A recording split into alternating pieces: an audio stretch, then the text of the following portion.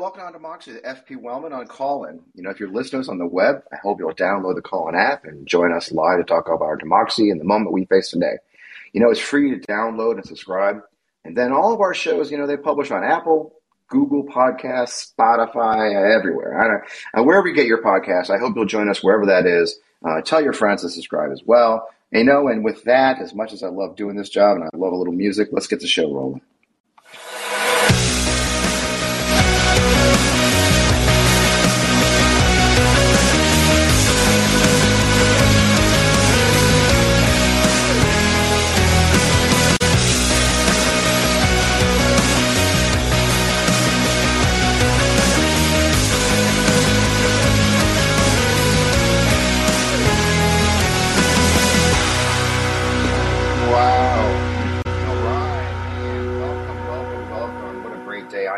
Fred Wellman.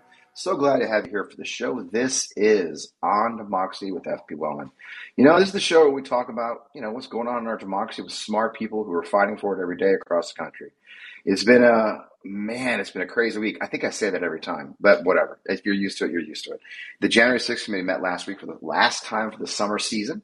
But they announced there's more to come and a huge foreshadowing, which we're all excited about. It was a memorable hearing, not the least of which for the utter humiliation of seeing my Senator Josh Hawley running like a scared little rabbit from the mob he stirred up only hours before.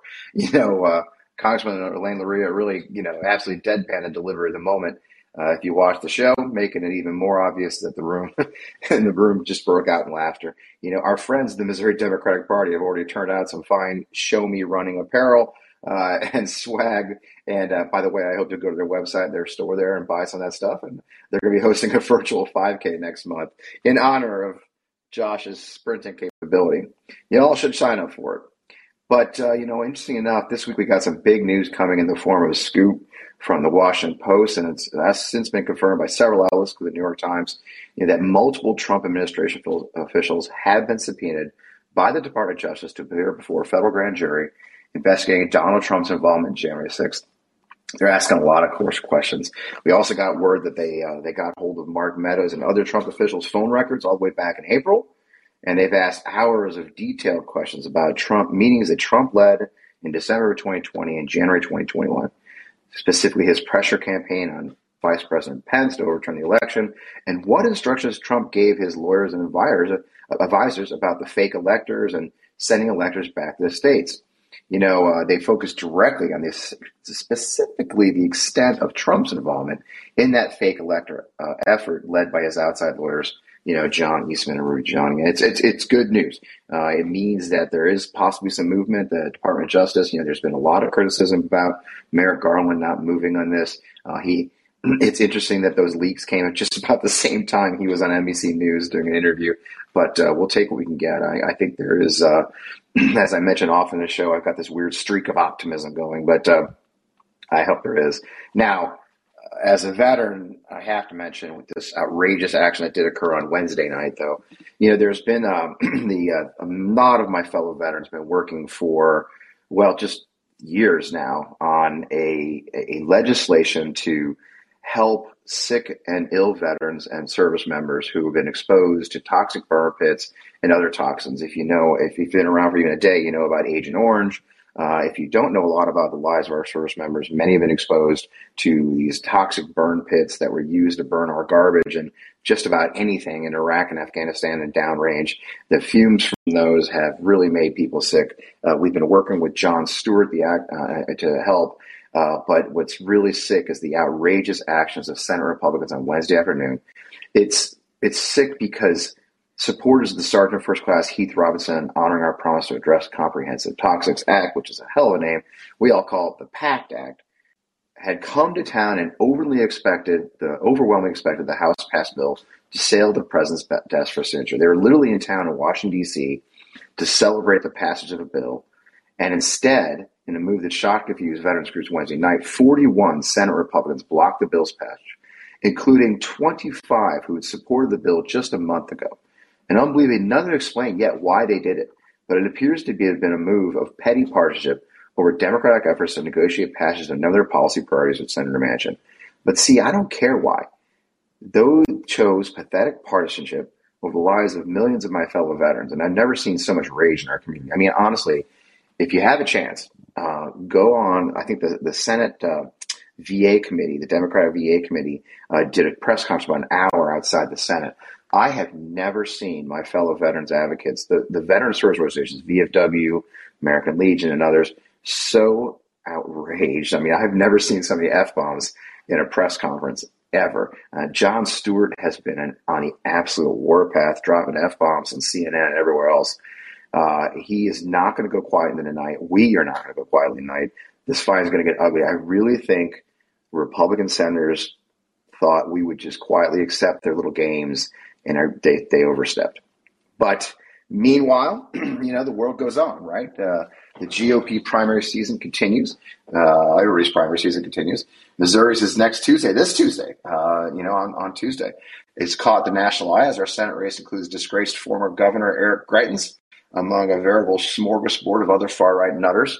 It looks like our pseudo-attorney general may be in the lead today. It depends on what day it is. The Democratic race is a bit of a toss-up, or at least it was. It's been thrown into a bit of a spin cycle when Anheuser-Busch heiress Trudy Busch Valentine jumped into the race on qualifying day and has injected some $5 million or more of her own fortune into buying like all the airtime in the state. She locked up some really important endorsements in the last few days, specifically Mayor Tashar Jones of St. Louis, and that has really seemed to accelerate her campaign. It appears that Miss Valentine will likely get the nomination, which is remarkable since she hasn't really campaigned a lot. But hey, modern politics. So it should be an interesting week.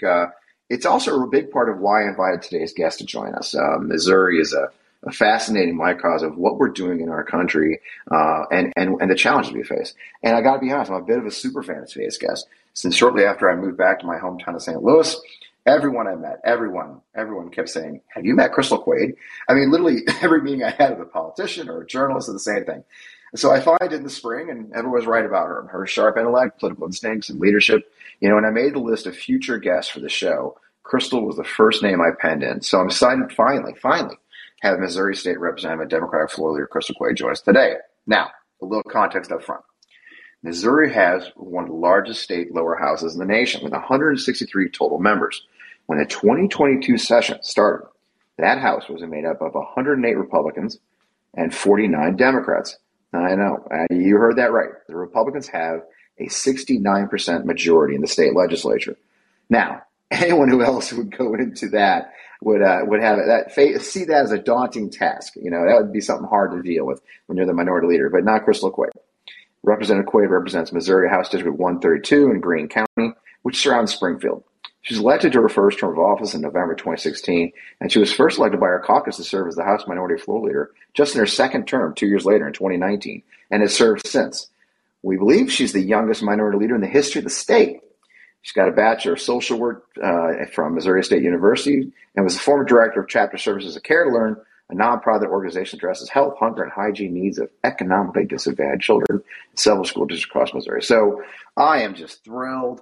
Crystal, I'm so excited to have you on the show and appreciate your time. Thanks for joining me this morning as we wake up, and welcome to On Democracy with FP Wellman. Good morning. Thank you so much for having me on.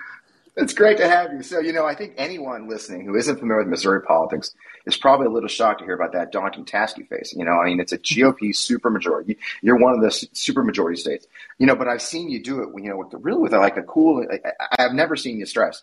You have a keen sense of the larger strategy. So, I want you to kind of talk about up front. I mean, what are the biggest accomplishments you like? You've done some good stuff. You've done good work for the Missouri citizens, the Democrats. What are some of your biggest accomplishments you've been able to pull off in this environment, Crystal?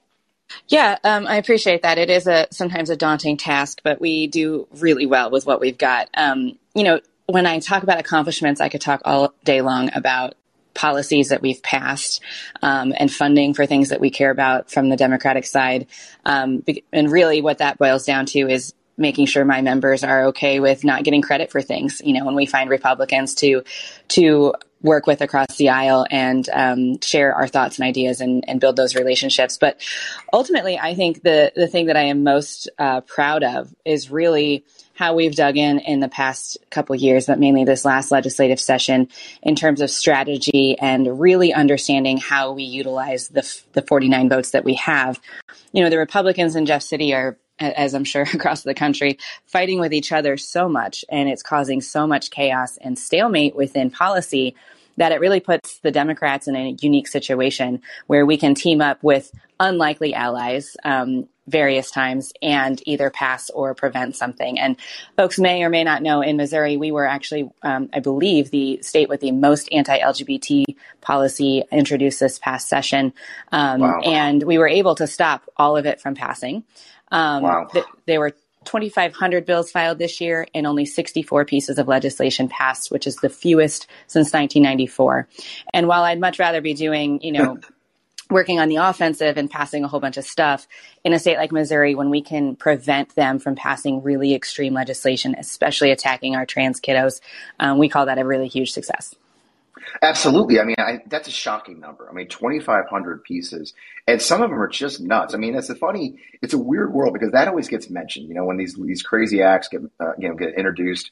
But it's true. I mean, so many of them just die in the vine. And the constant battle you fought. It is a strange thing to be proud of. I get it, saying, well, I killed a lot of stuff.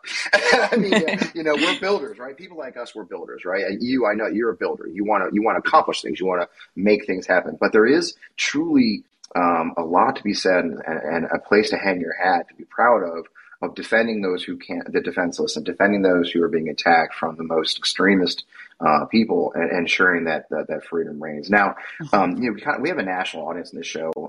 Fortunately, I'm very fortunate. And what are those key lessons? I think you hinted a little bit. The key lesson you learned with the supermajority, and how you apply that. How can people apply that in our states? I think I heard very specifically understanding who your allies are, what the divides are on the other side. I mean, the Missouri Republican Party does seem to be very divided. And can you kind of lay that out, how that works, and what are some of the tactics you've learned and the strategies you learned to accomplish that? Absolutely.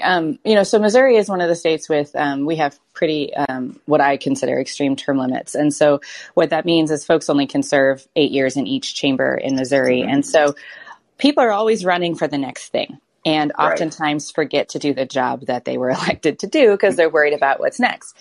And especially this year here in Missouri, we had redistricting, and then Senator Blunt, as you mentioned at the start of the show, is no longer running. So we have this really contested U.S. Senate race. And so we had a huge shuffle on the Republican side of folks running for other offices and primarying each other for those offices. And so, it's really, what I've learned is it's really about building close enough relationships so that, as cheesy as it sounds, so you can get the dirt on who's mad at who that day, and really understanding like who you need to poke and who's teaming up with who for what piece of legislation. And then going and talking to the different groups, or the groups of the Republican Party that I completely disagree with and everything. They call themselves the conservative caucus, but they're the extreme right folks. We're never going to agree on anything other than stopping the moderate Republicans sometimes. And then the moderate Republicans and us work together to stop the extremists, And so it's really just having your pulse on what is literally happening that day and who's angry at who, and understanding how to flex in that way. It's remarkable. Now, what you're not claiming credit for, and I think you deserve, is what I think is the underlying part of that is it sounds like you have a very disciplined caucus. I mean, in the end, the only way you can create that power is to keep your members, your tens of members, in line and working. So how have you done that? I mean, keeping your caucus in line, making sure they are on the same hat. Has that been hard, or do you have great success keeping your caucus as a block? Because I think a lot of this hinges, you don't claim credit for it, but it does hinge on the fact that you are offering a block of votes pretty readily, pretty steadily, right? Yeah, we are. And I appreciate that a lot. My team has been awesome to work with. As you mentioned, they elected me floor leader as a freshman legislator, which is pretty rare. But we did that as a team. It wasn't me just jumping in saying, I want this, right? We all understood why and the bigger mission. But in terms of like my strategy around that, it's really just recognizing that each one of them are leaders and that they have their own constituencies that they care about. And listening where they are and what they need, and knowing when to ask them to vote as a block. There are a lot of times that you'll see Democrats split on a whole ton of issues in our state. And that's because our districts are all very different here in Missouri. We've got urban and rural, and, I'm in Southwest Missouri, and most of my caucus is in Kansas City and St. Louis. And so it's knowing when to ask and when to hold the line, and them understanding the power that it gives us. And, over the years, we've seen when we do it as a block, how influential we can be. And, the more success you have, the more folks want to keep doing the same thing. I think what I hear too is kind of what we said at the top of the hour is that atop the conversation is that Missouri is a microcosm of the larger issue, right? Missouri is a microcosm of the larger political framework, and I think especially in the Democratic Party, right? You said it very well that you have members who have very different districts. Most of your caucus is based in the two large cities, St. Louis and Kansas City, but then there's the suburban issues. And an understanding and of the rural issues, and the rural issues isn't just farmers. A politician here in the state said something fun the other day. Is like, I want to get outside the city because farmers are important. And it's funny in those few words saying that the only thing outside the cities is farmers, right? But I know, having visited Springfield isn't farms, all smart, So I do think that's probably a big part of what you have to do, right? And the Democrats as a whole have to understand is, how do we come together, both the urban and rural divide? Has that caused a lot of friction for you, or are you guys able to find common ground that get towards and answer their needs? I think it's a little bit of both, to be honest with you. Okay. It does cause friction sometimes, depending on what the issue is. And really, it's just a lack of exposure from folks, who maybe live in the city, who've never been in other places, or vice versa. But what I've found, and I think is such an important part of the discussion that not just in Missouri, but folks are having across the country.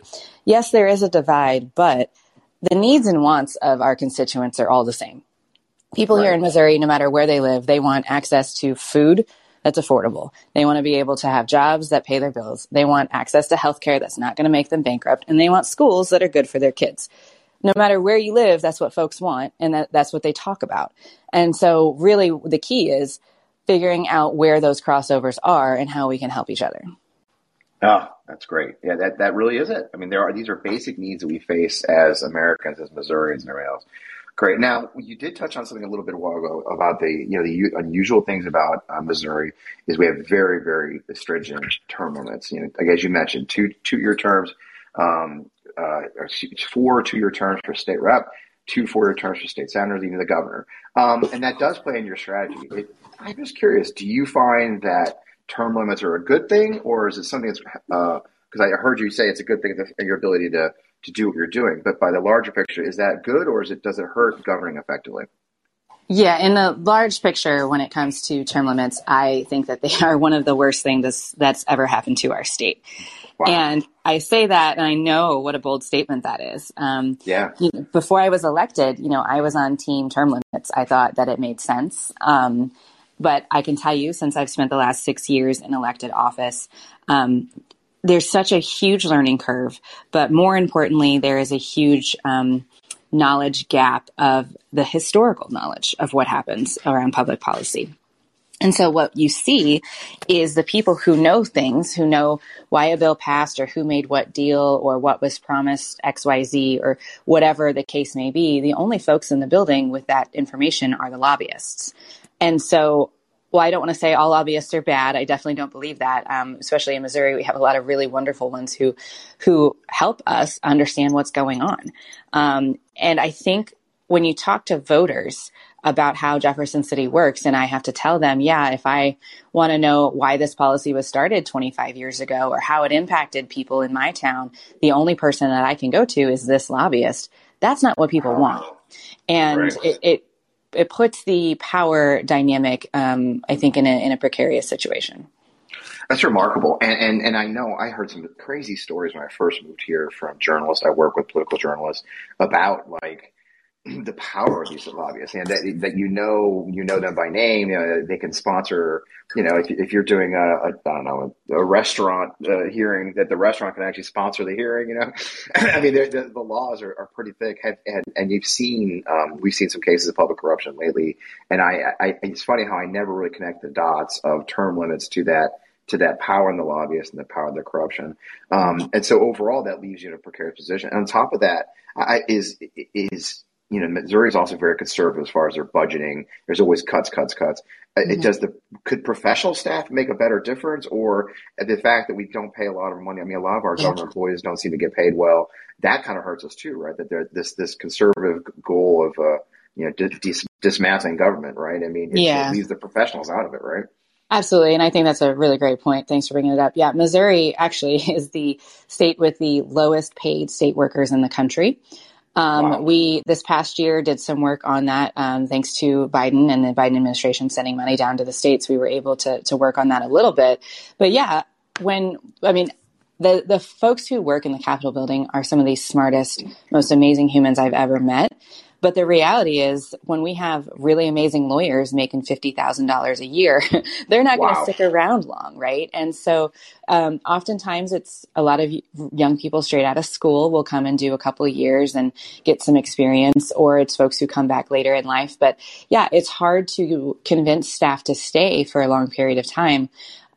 Simply just because the pay is not great. And so while you will have amazing people who help you and who can do the research, but again, that historical knowledge just is lacking in the staff because we don't pay them enough to stay. Yeah, that once again pushes power back on the lobbyists and those who do have the power and the knowledge, which is going to be the ex-legislatures who are now lobbyists. It's really an interesting dynamic that it took me quite a while to kind of understand, but it is a lesson for other places. There's a lot of talk about term limits, and you have to understand, one of the things we spend a lot of time in the military talking about, and anybody who listens to the show knows, I talk a lot about second and third order effects, right? That a decision now, especially at the legislative level, will have second and third order effects later that may not have been thought out, which is a great segue into the Dobbs decision, right? So the Dobbs decision, the Supreme Court, of course, essentially overturned Roe v. Wade. I think a lot of people celebrate, especially on the right, they're thrilled. It's, this is a dream come true. They've overturned Roe v. Wade. But, I've been telling a lot of my candidates I work with and pundits that, there's second or third order effects. This is not just your normal, Supreme Court decision that doesn't affect a lot of people. A lot of these laws are gone. Now, that brings us to Missouri, where we had a trigger law in the books. Of course, as we mentioned, our Attorney General is running for Senate, so he gleefully signed the necessary paperwork. Governor Parson gleefully signed the paperwork, and Missouri was the first state to trigger their law that essentially outlaws abortion. Now, before we get into that, can you tell me, for those who don't know, what's in that law? I mean, how is that going to impact our state, both here in the near and the long term? Those second and third order effects to this crazy law. What's in there, and how bad is it? Yeah. Well, first I'll say, Missouri was already one of the most conservative states when it came to reproductive health care. Prior to the overturning of Roe, we had, 72-hour waiting periods. We had the invasive vaginal ultrasounds, even for the medication. Wow. We made it really tough here anyway. But then in 2019, we did alter that law, push the weeks back so that it was fewer weeks. And then we did add that what the country now understands as trigger bans. And what that means is once Roe was overturned, it just needed the Attorney General or the governor to issue a proclamation to then put the piece of that law into effect. And so what it is now in the state of Missouri is you absolutely cannot access abortion care, even in cases of rape and incest, except for emergency life of the mother. Now, what's really complicated here in Missouri is that the bill was very intentionally drafted so vaguely that there's a lot of confusion around emergency life of the mother, what that means. There's a lot of confusion around things like emergency contraceptives or ectopic pregnancies and the treatment around that.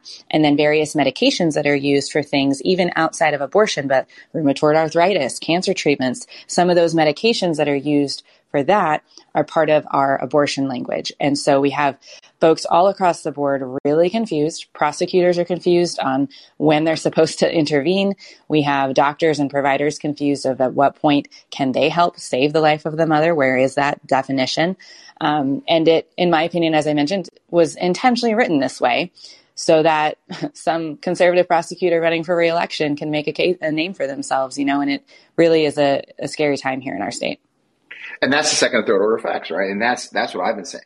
And a lot of my colleagues in the Democrat, it's funny, not to bemoan my peers, but a lot of the strategists I've talked to, it's amazing how many say, no, it's not going to affect the election. No, but I keep saying, dude, it's just going to take. I live in Missouri. There's going to be some country AG, like you said, he's got his eye on the larger picture. He's got his eye on Jefferson City, and he's going to want to prosecute. He's going to want to be the first one to put one of those darn doctors in jail or one of those women in jail, right? So we are a zealous attorney general away from some very ugly things happening.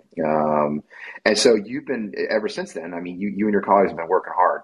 I mean, I was on calls when to the credit of the Democratic Party of Missouri and the various candidates and the various advocates in the state, I was getting calls when the decision leaked. So what are you and your colleagues doing in the Democratic Party and the House leadership trying to fight back against the onerous effects of this? And what do you think is next for you guys to fight this? Yeah. So, the first thing that we did right out the gate was ask our Attorney General for an official opinion from his office on some of the confusing pieces of it.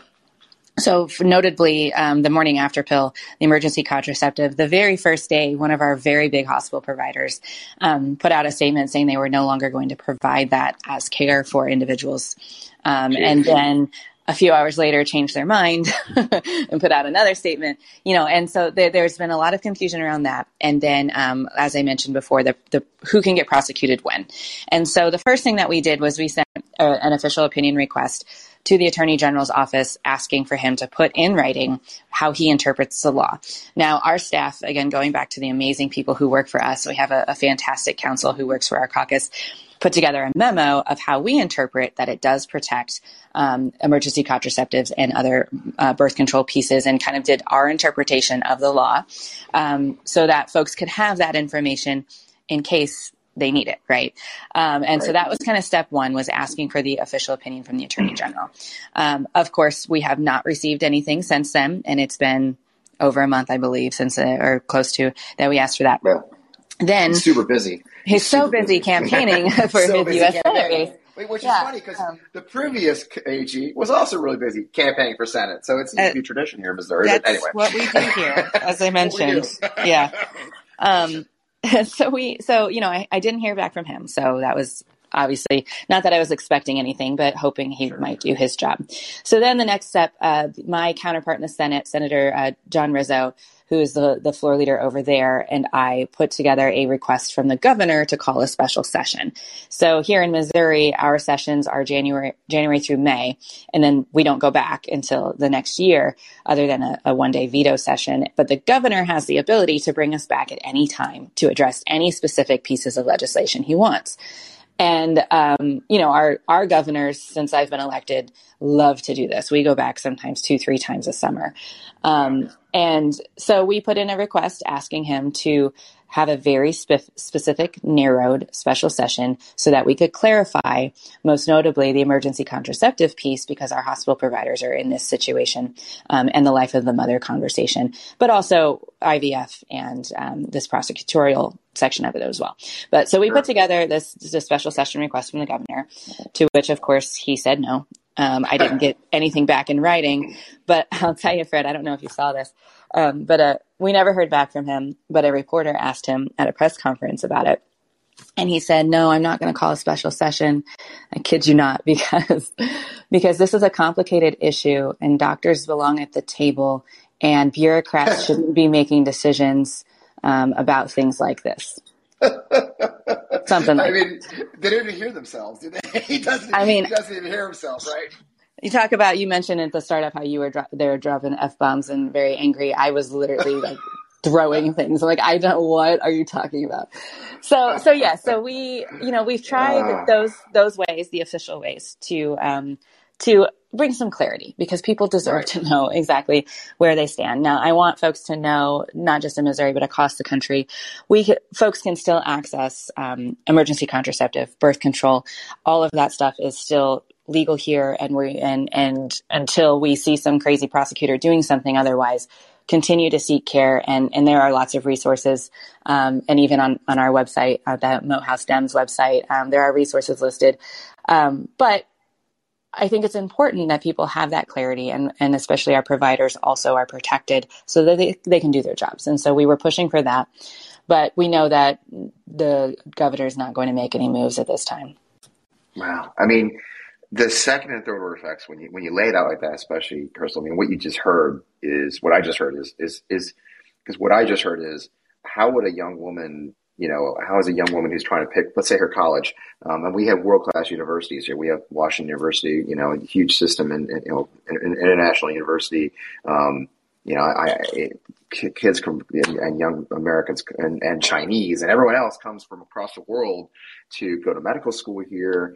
The second and third order effects of this onerous law. I mean, they have one of the top reproductive health centers right there in St. Louis.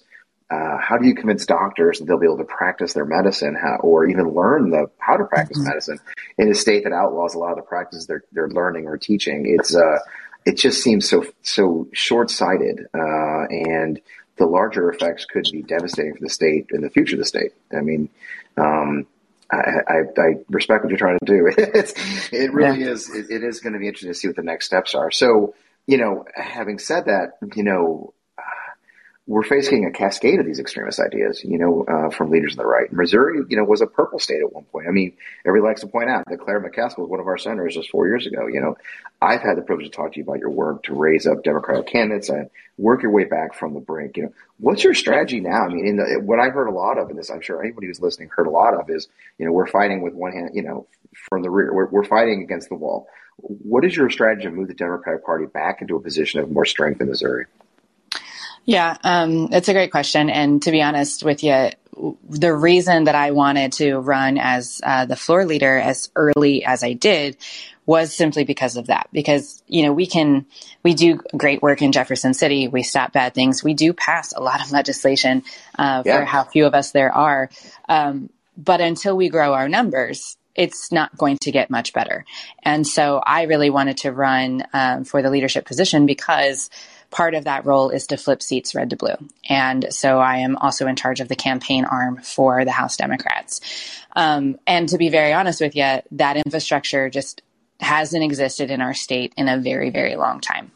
And so I'm trying to think of how to narrow this down because I could talk to you for hours about the way out of this. But, That's okay. But the reality is that in a state like Missouri, it's going to take time. You mentioned, we had Senator Claire McCaskill just a few years ago. When I first ran, Democrats held every statewide office except for one in 2016. Wow. Of course, we lost them except for the one. But it hasn't been that long ago. But the reality is to get back to a governing majority in our state is going to take probably about 10 years. And so it's a multifaceted thing that we're trying to do here when it comes to building infrastructure. First and foremost, it's redefining what it means to win in a state like Missouri. We have a handful of seats that are toss-up seats, and I will say post-redistricting, we are in a much better situation than we were just last year in terms of competitive House seats in Missouri. And we have, just to give a number, because I'm a huge data person, but prior to redistricting, there were 49 House seats that President Biden won. We had 49 Democrats in the House. Now there are 57 House seats that President Biden won. So that just out the gate, we're already in a better situation for trying to flip some of those seats. And I'll mention we're only 6 seats away from breaking their supermajority, which for our House rules is a big deal. We could get into the weeds of what that means for procedural stuff, but 6 seats is all we need to break that, which is awesome. But it's not just about breaking those seats, right? It's how do we build back so that we actually can become speaker and have the gavel again and control the narrative and the policies that go through. And that's where it comes in of redefining what it means to win. There are a ton of seats here in our state that asking a Democrat to run in right now, they'll laugh at you because there's absolutely no way that we could win majority of the seats in our House. But when I ask folks to run, the conversation isn't, let's flip this seat this year. It's, I need you to move it 5 points, and here's how we're going to do it. And then I need you to run again, and we're going to move it 3 more points, and here's how we're going to do it. And looking at this in long-term goals. And then the other piece of it is providing that campaign support that here in Missouri hasn't been happening. When I ran in 2016, it was the only Dem seat in the southern half of the entire state. And fortunately, I had done some campaign work for Organizing for America, Obama's campaign arm. I'd worked for Senator Claire McCaskill, so I knew how to run a campaign. If I hadn't, I'm not sure we would have held on to it, because I didn't get any support until the very, very end, until like September of the election year. And so I had to raise and spend like $125,000 my first go, when the Republicans spent a good 250 against us. Wow. And I did it on my own. Right. And Right. so a big piece of what we're doing and what I have been working on for the past 4 years as leader is creating that infrastructure so that Democrats who run anywhere in our state are getting supported. Things like headshots and websites and campaign plans and access to staff. Right. And so, I'm really proud to say, you mentioned what are one of your biggest accomplishments. To be very honest with you, I think building this infrastructure is what we should be most proud of, because for the past 4 years, we have five full-time campaign staffers. The same team who worked on last election cycle is still with us on this election cycle. We are supporting candidates in ways we never have before, but also, and when I say that, I don't necessarily mean financially. I mean with the staff and the things, that basic support for running a campaign everywhere in our state, regardless of whether folks can win. And then it's targeting our money and our additional resources in the places that we think we can flip.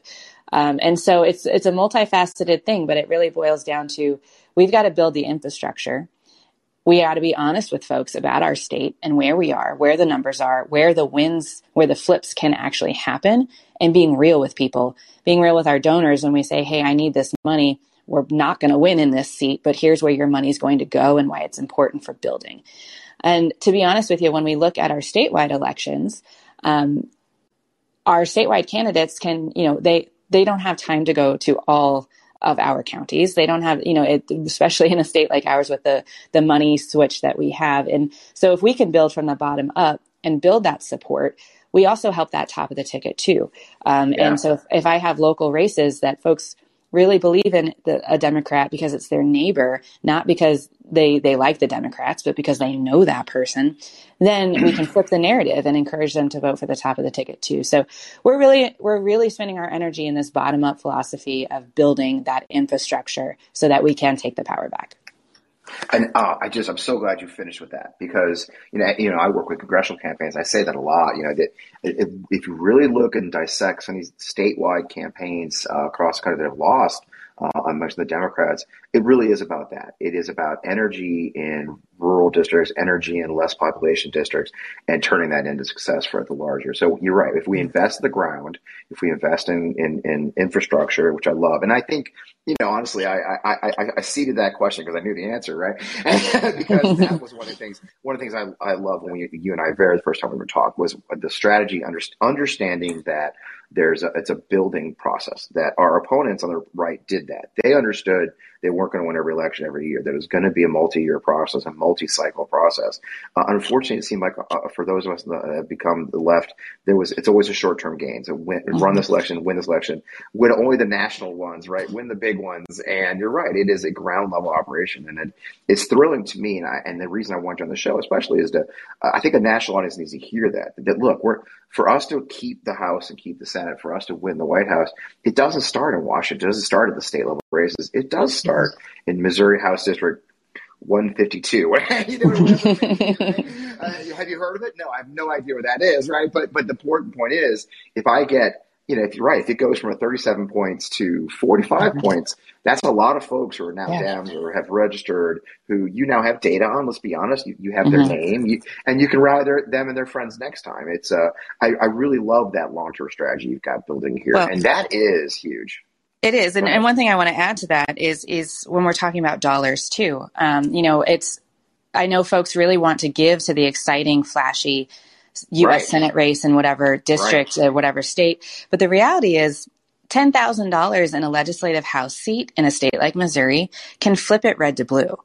And when we're talking, obviously the races cost more than that, but sometimes we had last cycle, just as an example, last cycle, we had a really great gubernatorial candidate who ran a hard race but lost by 17 points, which is a huge loss. But in the Missouri legislative level, we were able to hold every seat and flip a seat red to blue in Southwest Missouri. That seat that we flipped was flipped by 79 votes.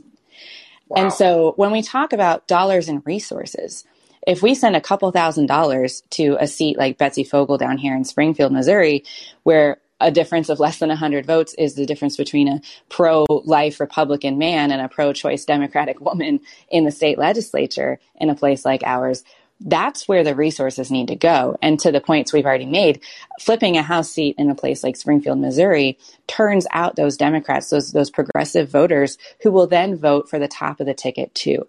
And so I encourage folks, when they're really, especially a time like right now, when everybody's asking, when you're trying to consider where you should be spending your money and a good use of your time, your volunteer hours, it's the local races, because they are literally won and lost by a couple hundred votes.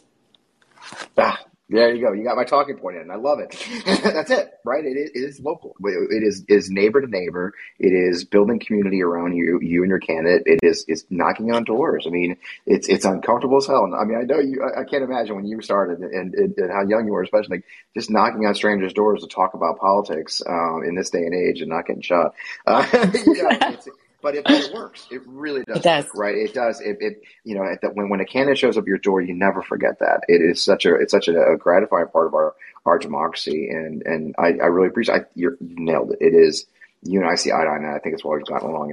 We have to turn out people at the local level. We have to flip House seats. We have to flip state Senate seats, and ensure that we're building democracy at the ground level, because that's what this is.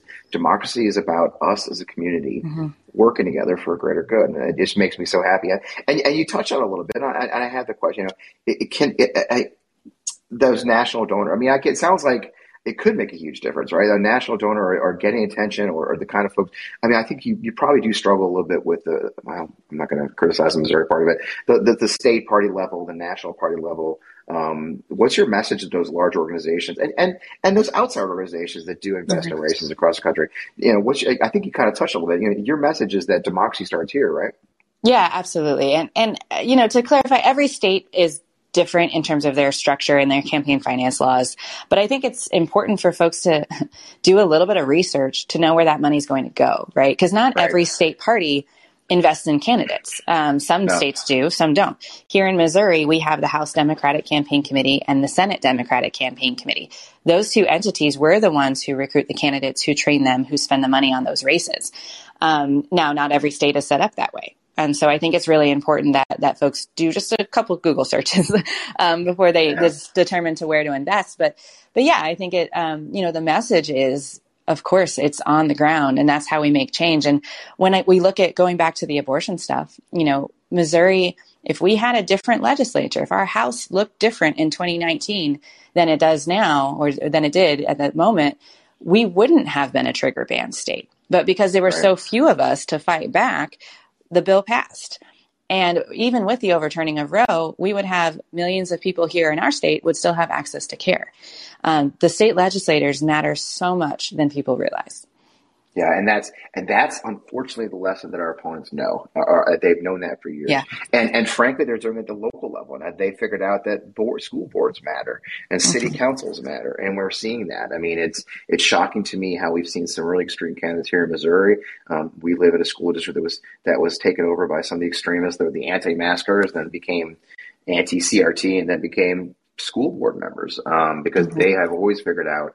The conservative movement, unfortunately, has always figured out it starts at the ground level. So I'm glad we are. So with all that, I mean, one question I often get from my followers and listeners to the show is, what can they do to fight back? So many of us feel helpless against this movement.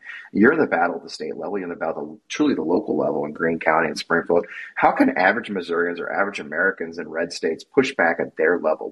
What can the average person do to help make a difference? Yeah, I mean, there's so much work to be done. But you said the word just a few moments ago of getting uncomfortable. And I usually use that word every time I sit down and try to talk to people about getting involved. Because talking about candidates, talking about political issues is uncomfortable. And especially over the past few years in our country, the divide has gotten larger and larger. But the reality is that they are taking our rights away. And it's so far past uncomfortable. And so it's just, we've got to get over that. We've got to be willing to invest our time and our energy behind people, behind our candidates in the movement. And so, what can average folks do? I mean, people hate to hear it, but the most effective thing that you can do is knock on doors and talk to voters. Each candidate is going to have a infrastructure that they are doing. We have strategy, we have data, we know who to talk to, we know who not to talk to, right? And so it's linking up with your local candidates, whichever level it is, and finding out what they need. I can tell you here in Missouri, the number one need we have is door knocks. The second need we have is phone calls, especially in a time of redistricting. We have all different areas now that we cover. And so this summer, what we've been doing for my race is just going and talking to our neighbors and being like, hey, I'm your state representative now. What do you need? What can I do for you? These aren't hostile conversations. These are, just discussing with your neighbors what they're upset about, what we can do better. And so door knocks and phone calls are huge. But it goes beyond that too. I know a lot of folks don't want to do that. You can start small. Start by baking cookies for the volunteers who are knocking the doors, right? Show up to the office and just hang out with people and help staple things, whatever. There is always something for someone to do. But I will say, don't be surprised if you show up with cookies. We're going to ask you to make some phone calls, and then we're going to ask you to knock some doors, because truly every election is won by talking to people. And the one thing that I have to say, I both am very proud of this, but also sometimes a little cringy. I ran in 2016 for the first time, and I had my yard sign in the same yards that Donald Trump did, right next to each other. Donald Trump, Crystal Quade. It's the weirdest thing. But we did it because we talked to people, right? And we went and we said, hey, the national level is nuts. There's so much happening, but let's talk about our school board right here, or our local school district and how they need funding. Or let's talk about how we haven't expanded Medicaid yet, which we have now. But at the time we didn't, and we made it local, and we talked about what folks needed. And we had Republicans voting for us left and right. We had new registered voters who had never voted before. Missouri has really interesting laws around those who are incarcerated, and a lot of folks who don't know they're allowed to vote, and we find them and we give them a voice for the first time. All of that happens by talking to people. And so, folks need to get uncomfortable, but everybody can do it. Oh, I love it. And that's perfect. I mean, I remember the first time I knocked on doors, I was so nervous. I mean, and you get doors slammed in your face. You get people who, I don't do politics. Like, well, politics does you. Right. But I got bad news for you. But you said something key at the end there, as you always do, is it is about what we do for our communities, and a lot of the people who've been elected in the last few years, especially, it's a lot of performance. I mean, we really see it here in Missouri, right? It's performance artists. They're there for the clicks. They're there to see if they can own the libs or whatever the case may be. But they're not actually legislating. They're not actually doing good things for constituents. I think you make a compelling case at the local level, saying, well, what has your state rep done for you? And this is what I'm going to do for you. This is the power of it. And it may not just be passing a law. You're a very powerful person in your community when you're a state rep. You can talk to the mayor. You can get the door. You can knock on doors. You can get hold of the State Department of Transportation about that stuff being done, right? and that's the power of constituent services, the power of being an actual representative of the people. And we kind of have to do a little education of people, don't we? Do you find yourself almost educating people on what a state rep does as you do these things? Oh, absolutely. Yeah. I'll knock doors and say, hey, I'm your state rep. And they're like, what is that? Absolutely we do. Because there's so much going on in this world. They don't need to know who I am. Right. And so, a big piece of what we do is, to your point, constituent services, and it's talking to them about what our role actually is. And then helping them get resources. That is 90% of my job, is folks who can't get on Medicaid because our department is just completely upside down in a whole hot mess. And then I can make some phone calls from my office and get somebody enrolled. There's all sorts of things like that we do. But again, folks don't know to call us. They don't know that their elected government leaders should be doing this stuff for them. And so that's part of it too, is we knock doors, not just to win elections, but it's to find the people who need help. And I can tell you, my volunteers' most favorite stories are when they knock a door of somebody who's in need, and then we're able to help them. And that is so much of what we do. And I know that that's also what keeps our volunteers coming back, because we're making change one door knock at a time. And it's really, really cool. Oh, I love that. And what a great place to finish this conversation. I think the reason that people like you get into this, right, is you want to serve. I mean, and there's not enough of people who do that, but what you've said is very clear, is that it's the opportunity to serve our communities and make them better, that the power of government to make people's better lives is the whole point of it. We are paying tax. I joke a lot that being fiscally conservative, really, which the Republicans like to say a lot, also means that if I'm paying taxes, that the community and even me will get something from that, right? Right. Mm-hmm. And good government, good leaders like you are, we won't call it that, fiscally conservative, in the sense of we understand that we need to make the government work for the people who pay for it. And too often we don't. So what a great place. With that, any final things we may have missed you'd like to touch on, Crystal? Or I think we touched on a lot in this conversation. No, I really appreciate you bringing attention to the local level and the local races. And I hope folks across the country really lean into that message because, there's so much happening at the federal level. We're 1 or 2 votes away from really big, impactful things. And we know that, and we need to keep working and fighting that fight. But the way out, especially in states like Missouri, is from the bottom up, because it doesn't matter who's in our governor's mansion or who's our U.S. state or who our U.S. senators are. We still have legislators passing these abortion bans, going after trans kids, going after our workers, getting rid of things like prevailing wage, attacking initiative petitions, like the list goes on, and it doesn't matter who's at the top. Those things are still going to become law. And I just really hope that folks begin to understand that and really flip the way that we look at these things.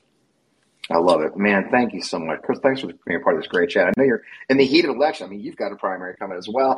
Good luck next week. Thanks for being part of this. Thanks for everything you do for, just the whole community, the whole state. I'm so proud to know you and honored to know you. And I know you took a lot of time. We had to do this twice. And so good luck next week. Good luck in the fall. How can the people find you online if they want to check out your important work you're doing? Yeah, thanks. My Twitter handle is at Crystal, CRYSTAL _Quade, QUADE. Website is crystalquade.com. Of course, we've got Facebook, Snapchat, all the things that you're supposed to have, but I'm definitely most active on Twitter. There you go. Well, follow her, folks. It's worth it. I appreciate your time, Crystal. I tell you, if you're a listener, a regular listener, these conversations about where our democracy, this is where it's at. It's people like Crystal Quade here fighting the good fight for us, for all of us, to make our communities better. So thank you. As always, you can find me on Twitter at FP Wellman. I've also got an official Instagram now where it's mostly pictures of me walking everywhere. We got a Facebook page, all called cleverly FP Wellman Official. I'd love you to follow. I also have my work pushing back against the erasure of January 6th, the anti-democratic march with the Beer Hall Project. Our website's beerhallproject.com, at Beer Hall Project, everywhere. Some cool stuff coming from that organization. As mentioned at the top of the podcast, you can find this place on Apple, Spotify, Google, anywhere. Always live here on Call-In.